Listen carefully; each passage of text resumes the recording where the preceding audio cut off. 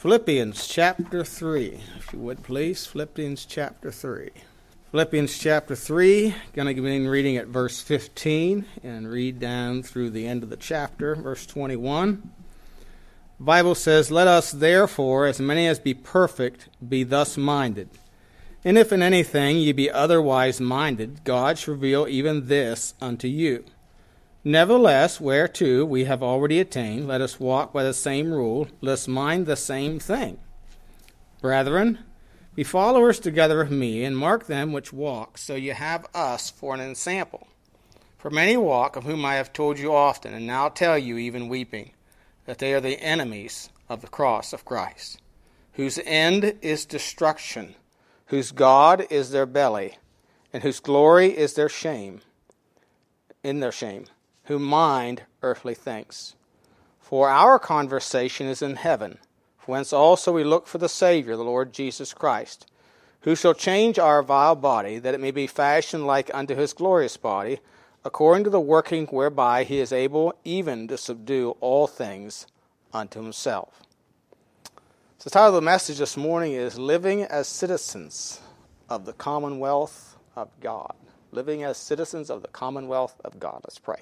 Heavenly Father, we do thank you again for the privilege and opportunity we have to open your precious word. We thank you, Father, for the preservation of your word, that we can have and ensure that we have the words of God given in our own language. And I pray, Father, that we look into the word of God today, that we would open our hearts and minds to receive thy truth. May the Spirit of God, who is the author of this book, I pray that he would speak to our hearts, convict us of sin, righteousness, and judgment to come. He would encourage us. And Father, if there have been anyone in our midst this morning who do not have assurance of salvation, they were brought to repentance and faith in Christ, I pray that the Spirit of God would again convict their heart, place, surrender to you. May you be glorified in all. We do pray in Jesus' name. Amen. The word conversation in verse 20 is defined according to Thayer's lexicon, as a commonwealth, or citizens of a commonwealth. Many times this word is used to mean manner of life. For example, in Hebrews 13:5, where it says, "Let your conversation be without covetousness." In other words, your manner of life needs to be without covetousness. Be content with such things as you have. So there it means manner of life. But here, the word conversation means citizens of a commonwealth. A commonwealth is a self-governing territory, according to dictionary.com. And this is descriptive of a New Testament church. We often say that a New Testament church is to be autonomous. That is self-governing. Self-governing. And it's a government given to us in the Word of God. It is a government of heaven, given from heaven, given to prepare us and direct us for living in the kingdom of God. So we are citizens of a heavenly commonwealth, you might say. So Paul here is giving some instructions to the church of Philippi how they ought to live and conduct themselves as citizens of the commonwealth of God. And I have two major points this morning and then some sub-points. But first of all, I want to look at the Christian's walk in the Commonwealth. In verses 15 and 16, he gives us several things. But let's read that again. It says, "Let us therefore, as many as be perfect, be thus minded. And if anything ye be otherwise minded, God shall reveal even this unto you. Nevertheless, whereto we have already attained, let us walk by the same rule, let us mind the same thing." Now, 2 weeks ago, I believe it was, we were looking at this passage, or looking at the previous passage, and we said basically that none of us have arrived. None of us are what we consider, how we use the word perfect. We've arrived at this place where we don't grow anymore. None of us have arrived there. Paul said, "I press toward the mark for the prize of the high calling of God in Christ Jesus." And so, as we think about the Christian walk, to help us understand what the Christian walk is, let's consider what it is not. It is not perfectionism. It's not perfectionism. Again, I draw your attention to the word therefore. Therefore is a conjunction So I believe what the Bible is saying here is what I'm about to say is related to the previous verse or verses. So if you have been made perfect, made righteous, justified by God through faith in Christ, then you should be perfecting your life or pressing toward the mark. So he says, therefore, as many as be perfect, as many as be made perfect, you're standing in Christ, you've been made righteous, you ought to have this mindset in you that you are pressing toward the mark, that you are perfecting your life. You are not perfect. None of us are perfect. You won't find anyone in the Bible, even the heroes of the faith, that were perfect. None of them were. None of them were without sin. So as we think about this, it's not this idea of perfection, that's not the Christian walk. He says, to be perfect, have of the mind a character, to reach a proper height, be like a full-grown man. That's our goal. And he says to be thus minded means to think soberly or to be modest. The idea of not let one's opinion of himself exceed the bounds of modesty. We're not to think of ourselves more highly than we ought to think. Sometimes we think, well, I'm just doing pretty good. Yeah, I mean, I could say maybe like the Apostle Paul, follow me as you have me for an example. Scrap that. Now, Paul said that under inspiration. So he wasn't boasting. He was led of the Lord to write it. I wasn't led of the Lord to say that. But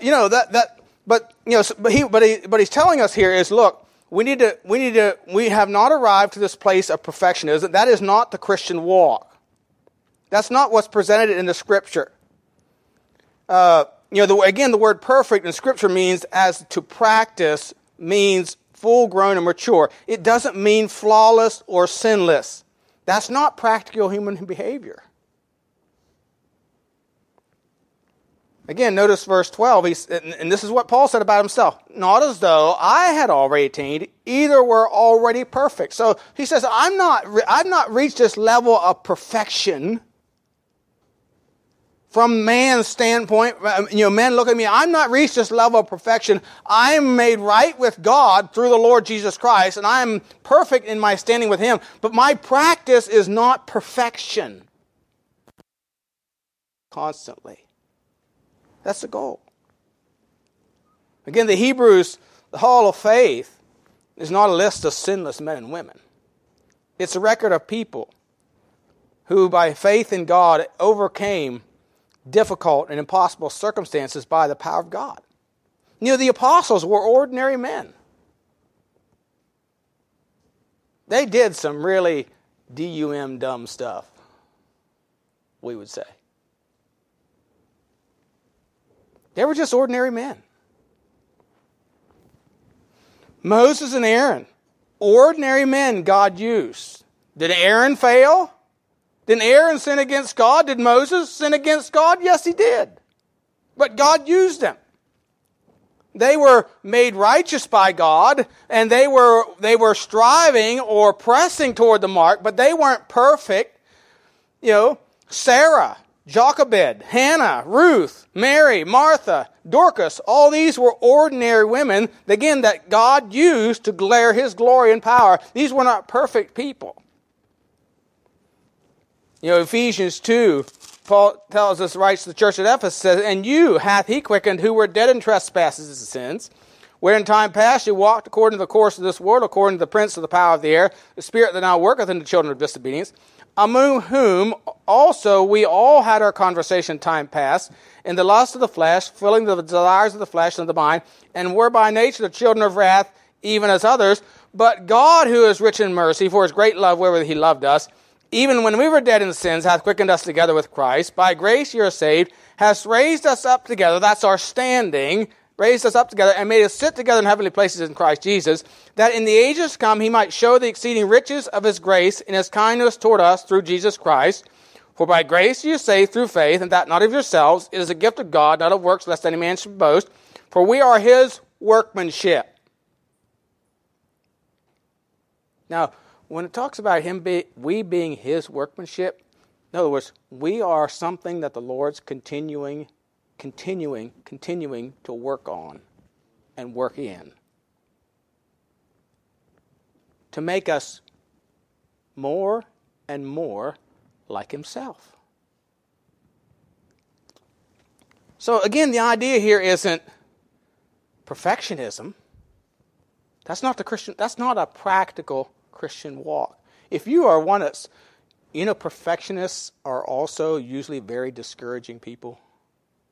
They're easily discouraged because things are just never quite good enough. Sometimes I'm just hard to live with because things just aren't quite right. If I see something that isn't working right, I got to fix it. At least I think I do. It used to be so bad I'd even do it at other people's houses. To the embarrassment of my wife, But anyway, that's terrible. Perfectionists can be very discouraging because they get discouraged if things aren't just right and can be very hard on themselves. You see, the Christian walk is not one of perfectionism, nor is it, secondly, it is not antinomianism. Now, that's just the opposite. We would call the perfectionists legalists. That's how you might describe it. Antinomianism means against law. Notice in verses 17 through 19, he says, "Brethren, be followers together of me, and mark them which walk, so you have us for an example. For many walk, of whom I have told you often, now tell you even weeping, that they are the enemies of the cross of Christ, whose end is destruction, whose God is their belly, and whose glory is in their shame, who mind earthly things." Now, I know there's a big theological word, antinomianism, but it simply means against law. And so we have this theology today, and it's always been around, but it's more prominent today, I think, than it's ever been. If we are under grace, then law is gone. And we have no responsibility to obey its commands because it's gone. We're under grace. Therefore, we can do what we like, and we're not subject to any judgment. And so we become a law unto ourselves. This is anti-law, anti-authority. It's to defund the police kind of ideas. By the way, that didn't originate with the police. It originated in religion. Because we got the vast majority of Christendom today adopts this philosophy. We're not under the law. We're not under any moral obligations. We're under grace, brother, so you can do what you want. Drink a little, fornicate a little, do whatever you want. It's okay. God's gracious. He's like some big jolly Santa Claus sitting up there who'll just give you what you want and smile. You see, this philosophy, so-called Christianity, has done more to destroy Christianity than the Caesars of Rome, or the infidels like Voltaire, Paine, or Robert Ingersoll. Those attacks were from without, and it only purified and strengthened Christians. But this false teaching that Paul's talking about here comes from within the churches. And it corrupts Christians and churches.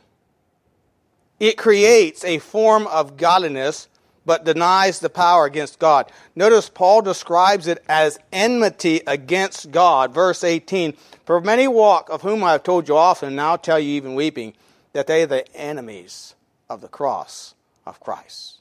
You see, one of the things that they don't like is the cross. Because the cross speaks of bearing a burden. And Jesus said, "Take up your cross and follow me." That's why in a lot of these modern churches you don't see crosses. One of the things that if you want to turn a church into a contemporary church, one of the things you do is you take the Bibles out of the pews. You take the hymn books out of the pews. You take all the crosses off the walls. Any scripture, anything. Those stained glass windows would have to go. Because they have biblical symbols.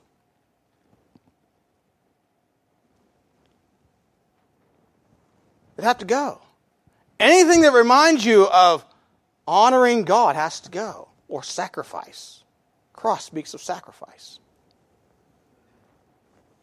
You see, Paul says these are the enemies. They're the enemies of the cross of Christ. He says it's worldly, and results in eternal damnation. Notice verse 19. Whose end is destruction, whose God is their belly, and whose glory is in their shame, who mind earthly things. See, they're earthly, they're worldly, and the results or fruits of their end is eternal damnation.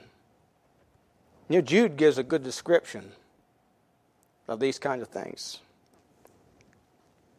In Romans chapter 16, verses 17 and 18, Paul makes a similar statement. Romans 16, as he finishes the letter to the churches at Rome, in verses 17 and 18 of Romans 16, he says, Now I beseech you, brethren, mark them which cause divisions and offenses contrary to the doctrine which ye have learned, and avoid them. And one of the things they don't like is doctrine. For they that are such serve not our Lord Jesus Christ, but by their own belly, and by good words and fair speeches deceive the hearts of the simple. He said their own belly, or the idea here is pleasure is their God. They live for pleasure. I want to do what I want to do. This philosophy is anti-Christian, it's unchristian, it's against God, it's walking after your own lusts. These people despise doctrines of holiness, doctrines of separation. Do you know James 2:20 still says, faith without works is dead? If there isn't any evidence, if you just live like the world and claim to be a child of God, you're only fooling yourself. You're only kidding yourself. You know, the moral law of the Old Testament is still as binding and obligatory as it ever was. Look at Matthew chapter 5. Matthew chapter 5. And this is in the New Testament, by the way. Matthew 5, verse 17. Think not that I am come to destroy the law or the prophets. I am not come to destroy, but to fulfill. For verily I say unto you, till heaven and earth pass, one jot or one tittle shall no wise pass from the law, till all be fulfilled. Whosoever therefore shall break one of these least commandments, and shall teach men so, he shall be called the least in the kingdom of heaven. But whosoever shall do and teach them, the same shall be called great in the kingdom of heaven. You know, one of the things I don't want when I get to heaven is the Lord to say, yeah, you're one of those least preachers. Because there were certain passages of Scripture you wouldn't preach and teach because you were afraid it would offend. You know, we got a lot of ear ticklers. They want to preach smooth things, things that sound good, things that are nice, things that are pleasing. That's that you can live and still live in pleasure, come to church, have a good time, be happy, and go live your life however you want. It's not what Jesus taught. In fact, you read the rest of this chapter, and it's all about the law. He said, you know, the law says, thou shalt not kill. But I say unto you, if you're angry with your brother, and you're in danger of judgment. What's he doing? He's talking about now the spirit of the law, or your attitude toward your brother, not just the act of killing him. And you know, there's a lot of them like that there. So the law is as much in Christ as it was in Moses. It's as much in Romans as in Leviticus, in the New Testament as the Old Testament. And if you walk according to this way, you're cursed. This is the cursed walk. If your God is your belly, if you live for pleasure, you're cursed.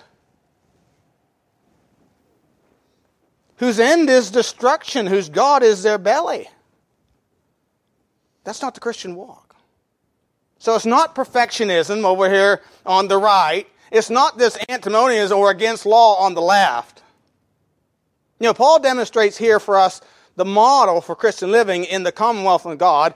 And this Christian walk is two things I'm going to give you. Number one, to consider oneself. You always, as a child of God will always consider himself or herself. Notice again verse 15 and 16. Let us therefore, as many be perfect, be thus minded. Now the thus minded refers back to the preceding verses where it talks about, I press toward the mark for the prize. I haven't arrived at perfection, but I'm pressing toward the mark. I'm striving to grow and be more like Christ day in and day out. So that's my mindset. And if in anything ye be otherwise minded. So if you think otherwise, God will show it to you. God shall reveal even this unto you. God's going to show you or bring to your attention that your thinking is wrong if this isn't your mindset. Because you're in for a fall. In other words, we need to consider oneself. So even if we are mature adults spiritually, we need to understand that we still have room for growth. You may be considered a mature Christian. But do you ever stop learning?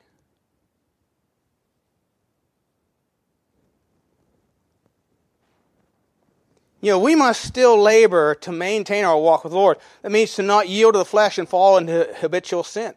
And so we have to consider ourselves.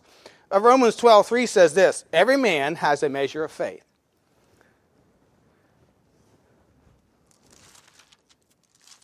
Romans 12:3. Let me read it to you. Romans 12:3 says, for I say, through the grace given unto me, to every man that is among you, not to think of himself more highly than he ought to think, but to think soberly, according as God hath dealt to every man the measure of faith. So, we're not to think of ourselves more than we ought. Don't think more highly of yourself than you should. Now, you don't want to think bad about yourself. That's not a good outlook on life, just to always be down on yourself. That's going to lead you to lead a defeated life. But we ought not to think more highly of ourselves than we ought to. In other words, not boast in ourselves, but put our trust and our confidence in the Lord. So, and because God has given to every man the measure of faith. It's the acting of faith is the exercise thereof. It's how much you exercise. Whether you have much faith or little faith. But God's given every man a measure of faith. Now, I know some of you work out, Andrew works out a lot. And I know he thinks he's got more muscles than I do. And some of you, if you look at him and comparing to me, you'd probably say, yeah, he probably does. But I'm here to inform you that I have just as many muscles as he has. I have just as many abs as he has. Andrew's looking at me like, yeah, sure. Now, they maybe haven't been exercised as much. They may not be as big as his. But I have just as many. I just haven't exercised them as much. See, all of us have been given a measure of faith. Some have exercised that faith more than others. But God gives to every man a measure of faith. So don't think or boast about your faith because God gave it to you. God gave it to you. You're not in a class by yourself. When writing to the Corinthians in 1 Corinthians 4:6, again, Paul said, and these things, brethren, I have in a figure transferred to myself and to Apollos for your sakes. Now, Paul and Apollos were two great men of God in that time period. Two of the greatest men. It's believed Apollos was considered, the Bible says he was mightily in the Scriptures. And it was believed that maybe he could quote large portions of the Old Testament verbatim. So he mightily convinced the Jews because he was mighty in the Scriptures. And so these are great men of God. And this is what he said about him. That you might learn in us not to think of men above that which is written, that no one of you be puffed up for one against another. So learn from us. Don't think more of yourself than you should. Don't puff up yourself. Don't put confidence in yourself, in your own reasoning, in your own willpower, the strength of your flesh. Jeremiah 17:9 tells us the heart is deceitful above all things and desperately wicked. Who can know it?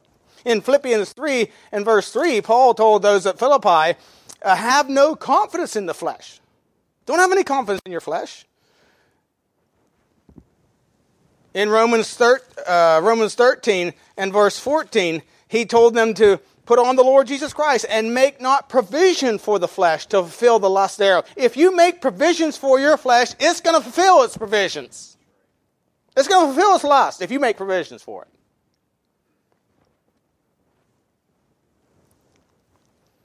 See, your flesh will sell your soul to the devil and hell to satisfy its pride and its lusts and its desires.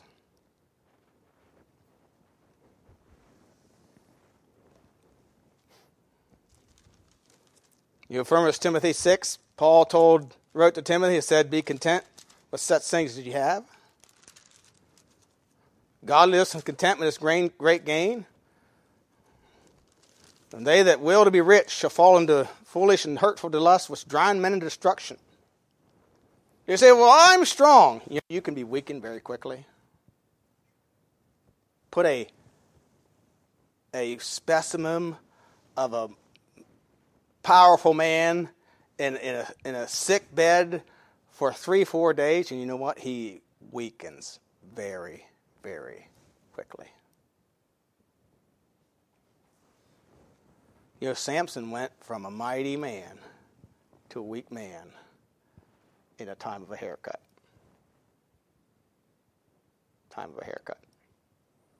The length of time it took to cut off the locks of his hair. But he thought he was just as strong as he always would. And he went out and thought he'd just do what he always did. But he wist not that the Spirit of the Lord had departed from him. It was gone. His power was gone. He didn't even know it. In one night, he lost his strength. David lost his effectiveness as a king in one night. See, you can be weakened very quickly. The Christian walk is, consider one's self. Consider yourself. Second thing that a Christian walk is to continue pursuing the high calling of God. Notice again verse 15 here. Verse 15, where he says, let us therefore, as many as be perfect, be thus minded. And again, that word therefore is taking us back to the preceding verse where he's talking about, I'm pressing toward the mark for the prize of the high calling of God in Christ Jesus. So we must continue to study to show ourselves approved. One of the things that Peter was an ordinary man, of course, who was continually blundering. But when Peter wrote 2 Peter, he continually reminds us of things. He uses the word stir up your pure minds, and then he uses the word remembrance over and over and over again. I didn't count the number of times, but there's 3 times at least in the first chapter. In 2 Peter 1, verse 12, he says, wherefore I will not be negligent to put you always in remembrance of these things, though you know them, and be established in the present truth. I think it's meet as long as I am in this tabernacle to stir up you up by putting you in remembrance. There it is again. Knowing shortly that I must put off this my tabernacle, even as the Lord Jesus Christ has showed me. Moreover, I will endeavor that you may be after my decease to have these things always in remembrance. And he's telling us here in chapter 1, look, you need to remember the importance of the Scriptures. Holy men of God spake as they were moved by the Holy Ghost. And these things are more important than the things we saw in the mount. He saw that Mount of Transfiguration where Jesus was glorified before him, and Moses and Elijah met them there, and he talked to them, they talked of his decease, and they witnessed that thing. He said, that was a great experience. But I said, I'm telling you, there's something greater than that. And that is the Scriptures. And you need to take heed to the Scriptures. Don't follow your experiences. Don't be led astray by experiences or your feelings. You need to follow the Scriptures.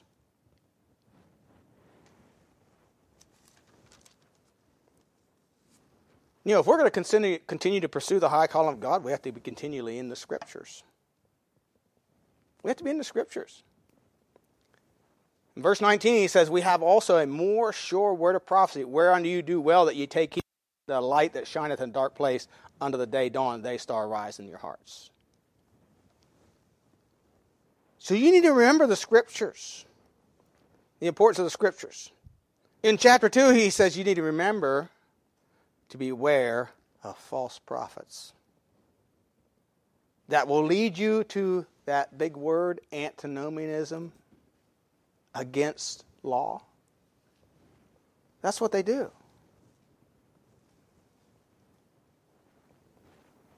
In chapter 2, verse 1, he says, there were false prophets also among the people, and even as there shall be false teachers among you, who privately shall bring in damnable heresies, even denying the Lord that bought them, and bring upon themselves swift destruction.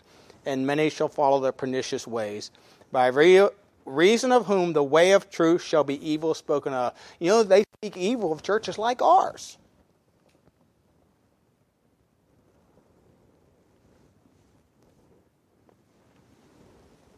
Now, we need to beware of the false prophets that will turn us away from God, from following and obeying the law of God. I think we can just live any way we want and it doesn't really matter. And then you need to remember, the Lord is coming. Chapter 3. Oh, there's scoffers, they've been saying, oh, where's the sign of this coming? We've been looking for this coming. You've been saying this for thousands of years. But he said, just remember, a day with the Lord is 1,000 years, or 1,000 years in one day. The Lord is coming.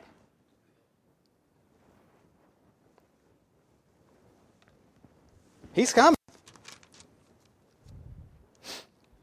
Verse 12, chapter 3 says, looking for and hasting unto the coming of the day of God. And so his argument is, look, you need to be diligent in your walk with the Lord. In chapter 1, verse 10, he says, wherefore the rather, brethren, give diligence to make your calling and election sure. If you do these things, you never fall. You shall make certain of your salvation, that you are a child of God. And then chapter 3, verse 14, again he says, wherefore, beloved, seeing that you look for such things, be diligent, that you may be found of him in peace, without spot and blameless, that you're prepared for his coming.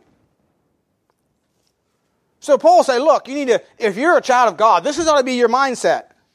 I'm continually pursuing the high prize of the calling of God in Christ. I'm continuing to learn about God, how to please him, how to better please him today than I did yesterday.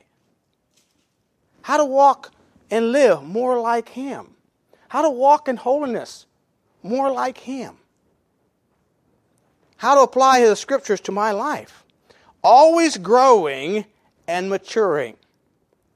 Now somebody compared it to an apple. In June, it's a perfect apple. But in September, it's a perfected apple. In June, it is perfect as a horticultural specimen. But in September, it is perfected as full-grown, beautifully colored, and deliciously tasting specimen of refined fruit. In June, it is progressing in perfection. In September, it is perfect in its progress. You see, that's the way we are as a child of God. We are perfect in our standing. We are being perfected in our state. So in everyday practical life, we're continually being perfected. We're continuing to learn. We're continuing to grow. We're continuing to examine our life before the Lord and to be a better witness and testimony for him. Not only my words, my attitudes, my actions, the way I dress, the way I conduct myself in the world, the thoughts and attitudes that I have. See, this is what Paul meant when he wrote to Corinth and to us. In 2 Corinthians 13:9, he says this, for we are glad when we are weak and ye are strong. In this we also we wish, even your perfection. Corinth, what I really want from you is growth. Lighthouse Baptist Church, what the Lord's saying is, what I want from you is growth. Continual perfection. Going on to perfection. That's the Christian walk. Then I want you to notice, then finally, the Christian's hope. Verses 20 and 21. So we have the Christian's walk. Here we have the Christian's hope. Verses 20 and 21. It says, "For our conversation is in heaven, from whence also we look for the Savior, the Lord Jesus Christ, who shall change our vile body, that it may be fashioned like unto his glorious body, according to the working whereby he is able even to do all things unto himself." Again, the word conversation, as I mentioned, means here a constitution of a commonwealth or a state. We are citizens of a commonwealth. Of course, a commonwealth is a self-governing territory. And our Christian walk, as described in Scripture, is heavenly in origin and heavenly in destined. And a person's walk requires several things. It requires a position, a place to start, you might say.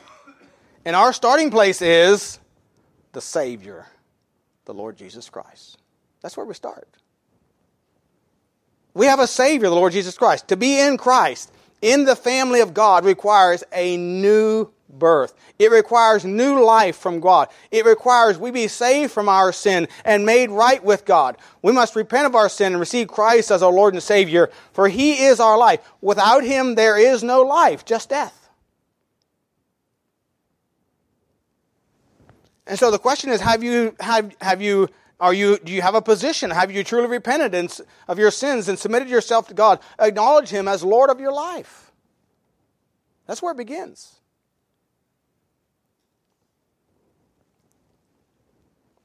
A person's walk also requires emotion or power with which to live. Again, verse 20 and 21, "For our conversation is in heaven, from whence also we look for the Savior, the Lord Jesus Christ, who shall change our vile body, that it may be fashioned like unto his glorious body, according to the working whereby he is able even to subdue all things unto himself." He is the Lord Jesus Christ. He is the power by which we live. He's the master. He is master of all creation. He has power over all creation. The Bible says here that he is able even to subdue all things unto himself. Now, that's a pretty strong statement. In other words, He is able to bring everything and everyone into subjection to Him. And He will. I mean, He's given us lots of illustrations in the Bible where He did this very thing. He made a donkey talk so a man could understand. A lion to kill a disobedient prophet and yet not eat him. A whale to swallow a man. Now that's miracle enough, but it gets better than that. He spit him out too. A finger to write on a wall. Walls to fall down flat after Israel marched around them. He dried up a sea, paused a river, caused confusion in armies that they would kill each other. He sent an angel of the Lord and killed 185,000 soldiers in one night. Not even Napoleon, I don't think, could do that. He turned water to wine, the blind to see, the lame to walk. He raised the dead to life, and He saved my soul. Can He not perfect that which concerneth me? Is He not able to subdue all things unto Himself? Can He not change this vile body and make it like unto His glorious one? You see, this is the power of the Christian life. This is what empowers us to live the Christian life. It is the power of the Lord Jesus Christ, the Master. In Philippians 3:10, Paul says that I may know Him and the power of His resurrection and the fellowship of His sufferings. In Ephesians 1, verses 19 to 23, again, he says, what is the exceeding greatness of his power to usward who believe, according to the working of his mighty power, which he wrought in Christ when he raised him from the dead, and set him at his own right hand in the heavenly places, far above all principality and power and might and dominion and every name that is named, not only in this world, but also in the world that which is to come, hath put all things under his feet, and gave him to be the head over all things to the church, which is his body, the fullness of him that filleth all in all. You see, he's going to put everything under his feet. Everything is going to be subject to him. He's able. Paul wrote to Timothy and said in his times he's going to show who is the only potentate, King of kings and Lord of lords. Men can blaspheme his name today, but the day is going to come when every knee shall bow and every tongue shall confess that Jesus Christ is Lord.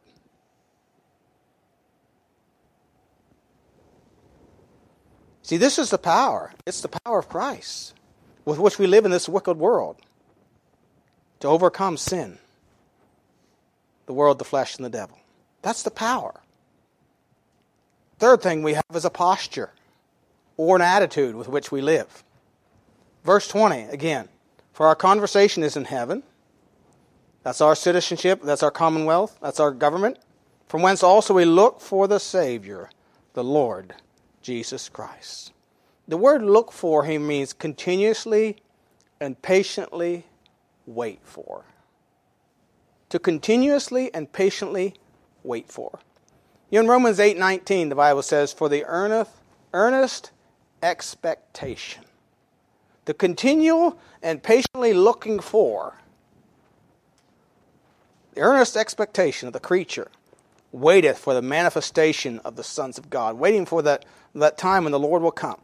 You know, this posture is an important part of a person's walk. You know, a bad posture presents a bad appearance. You know, your posture does a lot speaks about you, how you walk. You see people walking around, kids walking around like this. You know what I conclude?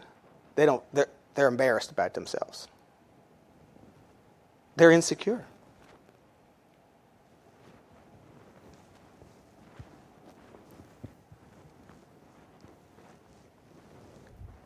It has to do with their attitude toward themselves. It's not really a physical, but it presents itself in a physical appearance.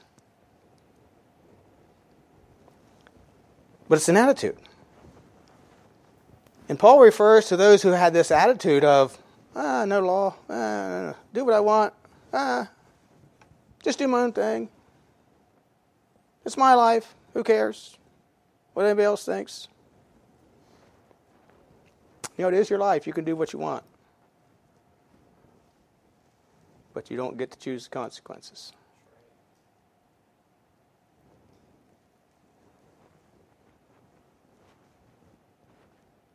As he says, whose end is destruction, whose God is their belly. A bad posture or a bad attitude gives one a deformed walk and appearance with ill effects upon those who watch them. Our conversation, our citizenship is in the Commonwealth of heaven, and our lives, if we are saved, should demonstrate the position that we have in the Commonwealth of God. In other words, we should be walking the light of the coming of our Lord, our Master, expecting Him.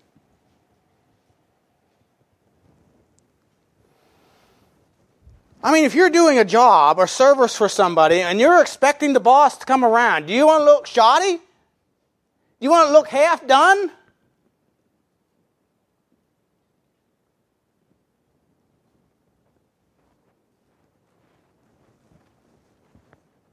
If that was the case, you'd hope he didn't show up.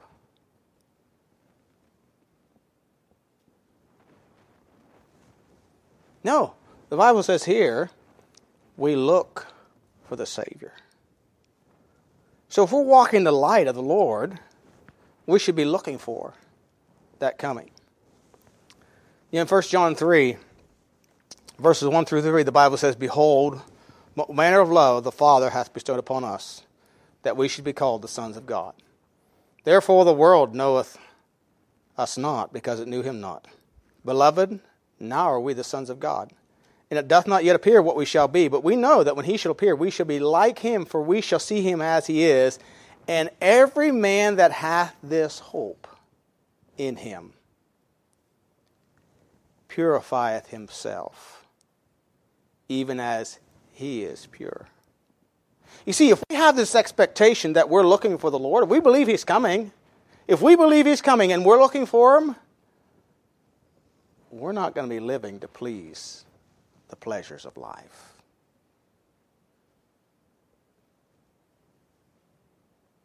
Because the Lord is a righteous judge. He's not a big Santa Claus. He's a righteous judge who's going to judge righteously.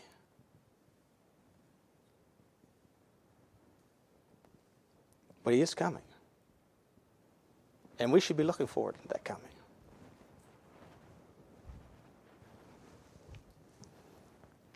Does your life demonstrate that you are a citizen of the Commonwealth of heaven? Have you been born again, born of God? Does your walk resemble your birthright? Somebody said this, quote, preparation for participation must come through regeneration. If you want to participate in the Lord's coming, it requires that ye be born again. See, this is the Christian walk in the Commonwealth of heaven. Is that your walk today?